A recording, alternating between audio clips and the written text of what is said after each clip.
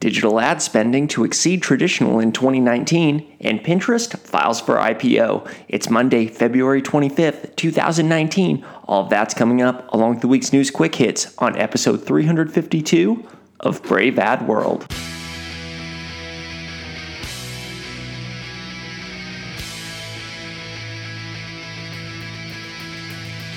New consumers, new media, new strategies. This is Brave Ad World. Hey everybody, welcome to episode 352 of Brave Ad World, the official podcast of braveadworld.com, which combines actionable insights with some of the latest headlines in social media and digital marketing news. Every week, or close to it, I take the top stories, provide a recap, and then share insights as to what those stories might mean to us as marketers. My name is Taylor Wiegert, and we have a couple stories to talk about this week, a couple of big ones. So let's talk about the first one, digital ad spending hitting a major milestone.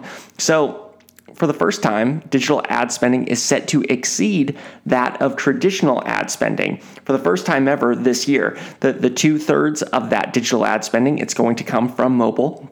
No big surprise there. That's where the most of the growth has been coming from. And all of this is according to the latest predictions from eMarketer. It's no surprise to see that the vast majority of ad dollars are going to be going to the Facebook, Google, digital advertising duopoly. But what's interesting is Amazon is coming on as really a third place contender almost out of nowhere, because Amazon's presence is actually going to eat into the digital revenue leader, Google, by Google's revenue share by 1% this year.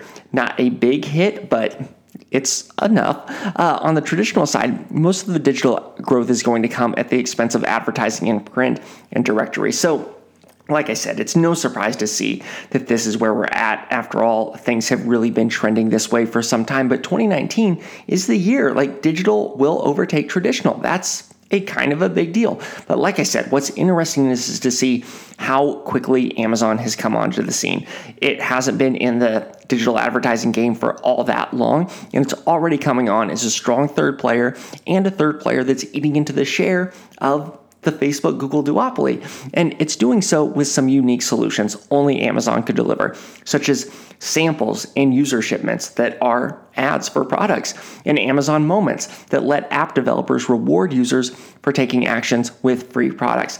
Those are solutions that are unique to Amazon. Advertisers can't really find them elsewhere because of Amazon's scale and wealth of products and inventory and able to deliver those products. That's something Amazon is uniquely poised to bring to the digital advertising space.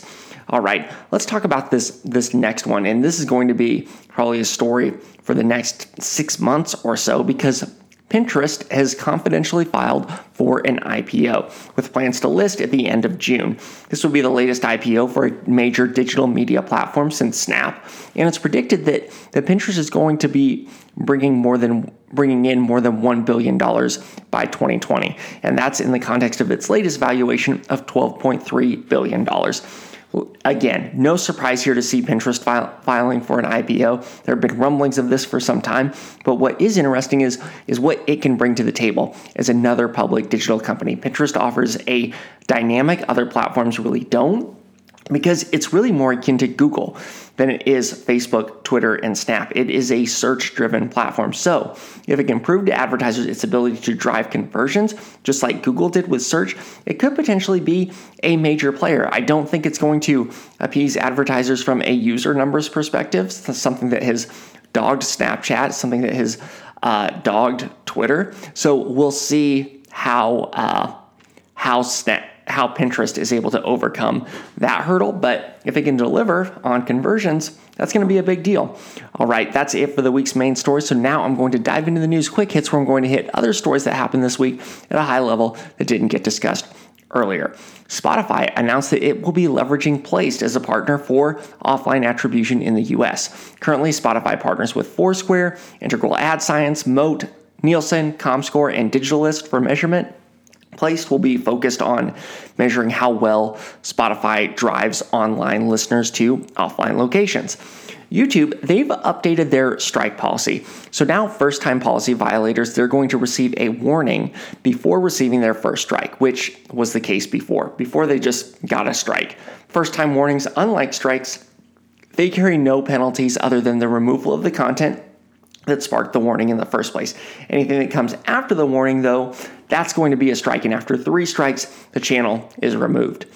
Twitter's efforts to improve conversations on the platform are taking another big step. Now users can apply to be beta testers for potential features, including redesigned threads, nested replies, and replies that hide retweet counts.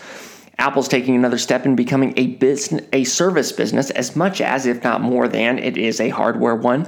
So the company is partnering with Goldman Sachs to launch a credit card tied to customers' iPhones. So this means users will be able to track rewards, manage account balances, and set spending goals on their phones. And as hardware sales continue to flatten for the tech company, this is yet another avenue for Apple to generate additional revenue from its existing hardware base.